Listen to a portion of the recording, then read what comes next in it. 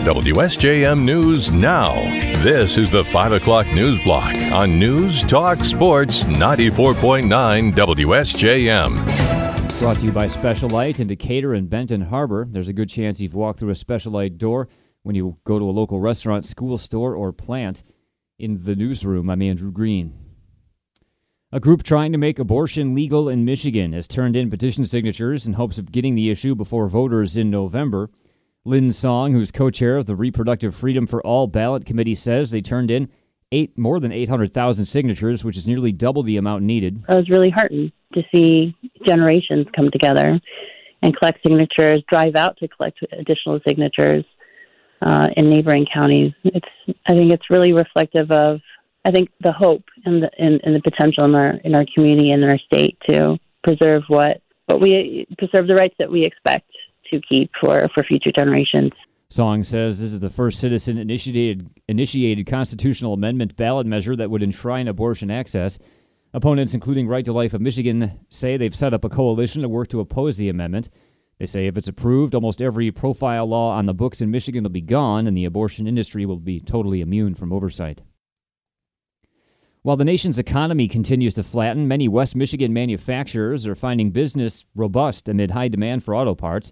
That's according to Brian Long, the Director of Supply Management Research at Grand Valley State University's Seidman College of Business. There is still a huge amount of backlog in the auto industry right now. People are waiting for cars to come in that they've literally ordered a month to a year earlier, and that keeps our local auto parts suppliers going.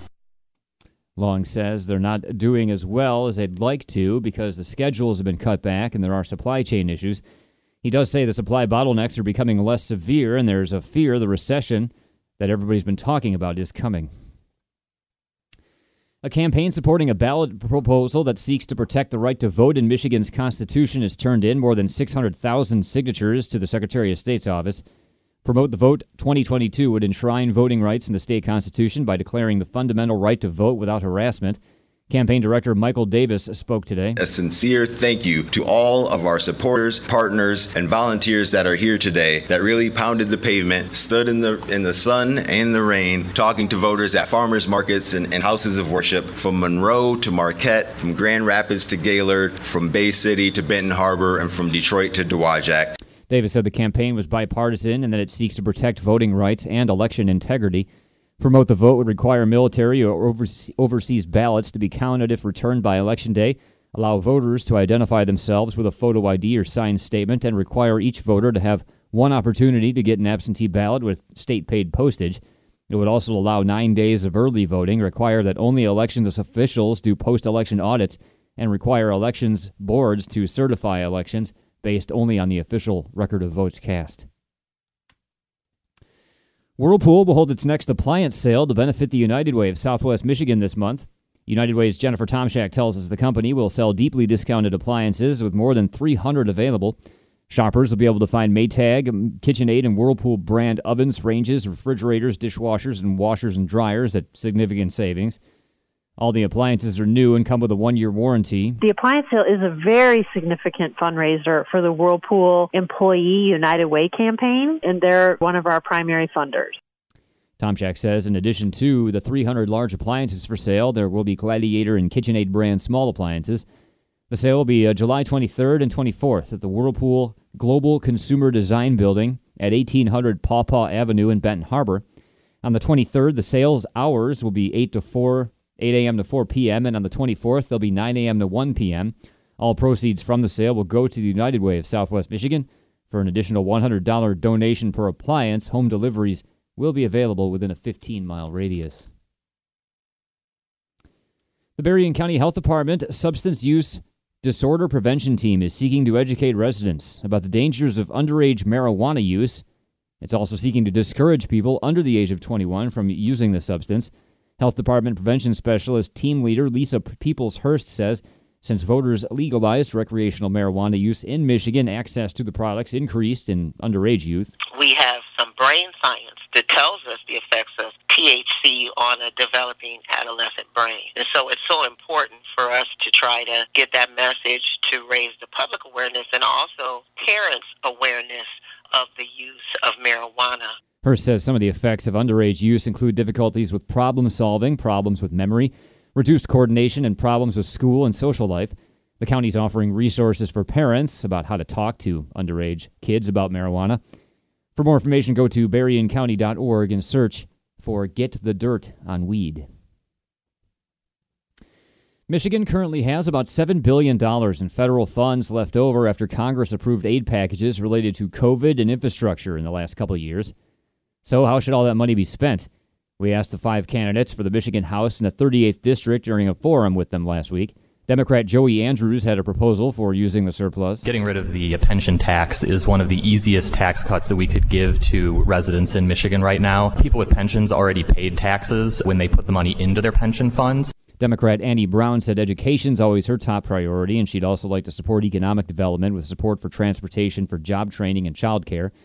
Republican George Lucas said people need help right now, and that's how the money should be used. I'd like to take the overage in the budget, and I'd like to put in a tax cut for working people, and that will give them the relief directly to give them some relief from the inflation. Republican Troy Rowling said the money should be given back to the people so they can decide how to spend it themselves. Republican Kevin Whiteford, a CPA, said his advice for people when they get a sudden windfall is to support long-term projects and paying down debt. The 5 candidates are running for a state house in the 38th District in the August 2nd primary. And you're now able to support the Ronald McDonald House in South Bend, Indianapolis, and Fort Wayne with the purchase of a hat at a local McDonald's restaurant. McDonald's of Greater Indiana and Southwest Michigan's launched its Hats Off to the Houses that gives everyone a chance to buy a white bucket hat with a red-yellow stripe and a tag that proudly shows support for the Ronald McDonald House. The Ronald McDonald House is a program that gives families a place to stay when they take ailing little ones to medical appointments at hospitals outside their area. The $10 hats to support the charity went on sale today. McDonald's says the average number of nights a family stays at a Ronald McDonald House is 18 to 25.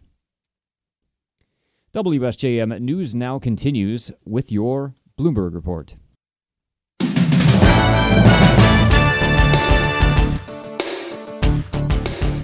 WSJM News now continues.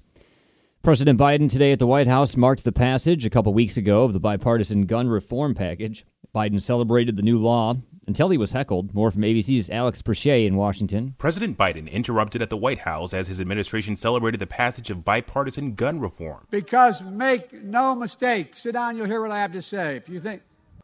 I'm trying to tell you this for years. Let me finish my comment. Let him talk. No one, okay? Manuel Oliver, the father of a victim from the Parkland shooting, heckled the president, saying the gun reform package didn't go far enough. Alex Perche, ABC News, Washington. A federal judge has declined to delay the upcoming trial of Steve Bannon, an advisor to former President Donald Trump, who faces contempt of Congress charges after refusing for months to cooperate with the House committee investigating the January 6th riots. Bannon is still scheduled to go on trial next week. That's despite him telling the House committee late Saturday he's now prepared to testify. It's not clear whether Bannon will again refuse to appear before the committee with the trial pending. U.S. District Judge Carl Nichols also ruled against several requests by Bannon's attorneys to seek the testimony of House Speaker Nancy Pelosi or the committee chair, Congressman Bernie Thompson of Mississippi. Meanwhile, the former strategist attorney claims his client's hands were tied when he was subpoenaed to testify before the committee. That comes as prosecutors called Bannon's new willingness to testify a stunt, and a federal judge refused to delay the trial. More from ABC's M. Wynn in Washington. Former White House strategist Steve Bannon's attorney said his client's hands were tied under claims of executive privilege when subpoenaed by the January 6 House Select Committee. In response to prosecutors accusing Bannon of trying to appear more sympathetic for his criminal contempt trial, his attorney said Bannon's decision to testify now is not a last-hour move. Bannon's defense also said because former President Trump only recently waived claims of executive privilege, that Bannon's trial should be delayed. But prosecutors also announced that Trump's current attorney had recently confirmed Trump never invoked executive privilege to stop Bannon from testifying. M. Wynn, ABC News, Washington. Russian President Vladimir Putin has expanded a fast-track procedure to give Russian citizenship to all Ukrainians. It's another effort to expand Moscow's influence over war-torn Ukraine. More than 720,000 residents of the rebel-held areas have received Russian passports since 2019. Ukraine's foreign ministry called the move an attempt to tie a noose around its citizens' necks. On the battlefront, Russian missiles pounded Ukraine's second-largest city of Kharkiv today in what the governor described as absolute terrorism. The Russian missile strikes hit a school, a residential building, and a warehouse, killing 6 people and injuring dozens. The death toll from a weekend of Russian attacks rose today to 30 people. There's growing concern among health officials about the newest COVID variant. More from ABC's Derek Dennis. Another day, it seems another coronavirus variant. The latest BA.5 said to be highly contagious and causing spikes in cases nationwide. You're seeing this virus evolve quicker and quicker, and we'll probably see another variant in the fall. Dr. John Brownstein, an epidemiologist and professor at Harvard Medical School, tells ABC News the newest variant shows signs of overcoming a person's immunity, meaning so-called herd immunity may no longer work. Even if you had a previous infection with Omicron or Alpha or Delta, you could be infected with this new variant. He says it's like contracting an entirely new disease. Derek Dennis, ABC News. The White House is unveiling the first image from NASA's new space telescope, and it's the deepest view of the cosmos ever captured. President Joe Biden is taking part in the release today. The first image from the James Webb Space Telescope is going to show the farthest humanity has ever seen, closer to the dawn of the universe. NASA's big space telescope launched last December, and after months of shakeout, its first 5 images are about to be revealed. Images that will come out tomorrow include a planet from outside of our solar system. Residents of Highland Park in Illinois are remembering the trauma of the deadly 4th of July parade shooting near Chicago. More from ABC. It's been a week since the mass shooting at the Highland Park, Illinois 4th of July parade. 7 people killed, nearly 3 dozen injured when police say a 21-year-old opened fire with an assault rifle from a rooftop. You suddenly realize what you saw. Joe Shraji is Highland Park's fire chief and was there that day to ride in the city's parade. The shooting, he says, shook some of his most veteran first responders. When it's a routine call, typically you can process those. You're prepared for that. He says there's no preparation for a shooting on such a grand scale. Derek Dennis, ABC News. Shares of Twitter were down today, more than 9% in the first day of trading after billionaire Elon Musk said he was abandoning his $44 billion bid for the company. The social media platform vowed to challenge Musk in court. Musk alleged on Friday that Twitter's failed to provide enough information about the number of fake accounts it has. Twitter has said for years in filings it believes about 5% of the accounts on the platform are fake. Twitter shares fell below $34 in early trading, far below the $54.20 that Musk agreed to pay, suggesting few investors believe the deal will go through. And as the abortion battle is underway, a Northern California doctor has a plan to bring abortion services to women in some states that ban them. More from ABC's Alex Stone in California. Dr. Meg Autry is an OBGYN in San Francisco. Her plan is to set up an abortion clinic on a boat in the Gulf of Mexico, telling ABC's KGO-TV. It's basically a reproductive floating health clinic. She says the clinic would be floating off of the southern states that now ban abortions. The research is done. They're raising money and hope to be up and running within a year. We also have maritime lawyers, defense lawyers. They anticipate the project to cost about $20 million to get the clinic afloat. Alex Stone, ABC News. WSJM News now continues with your weather forecast.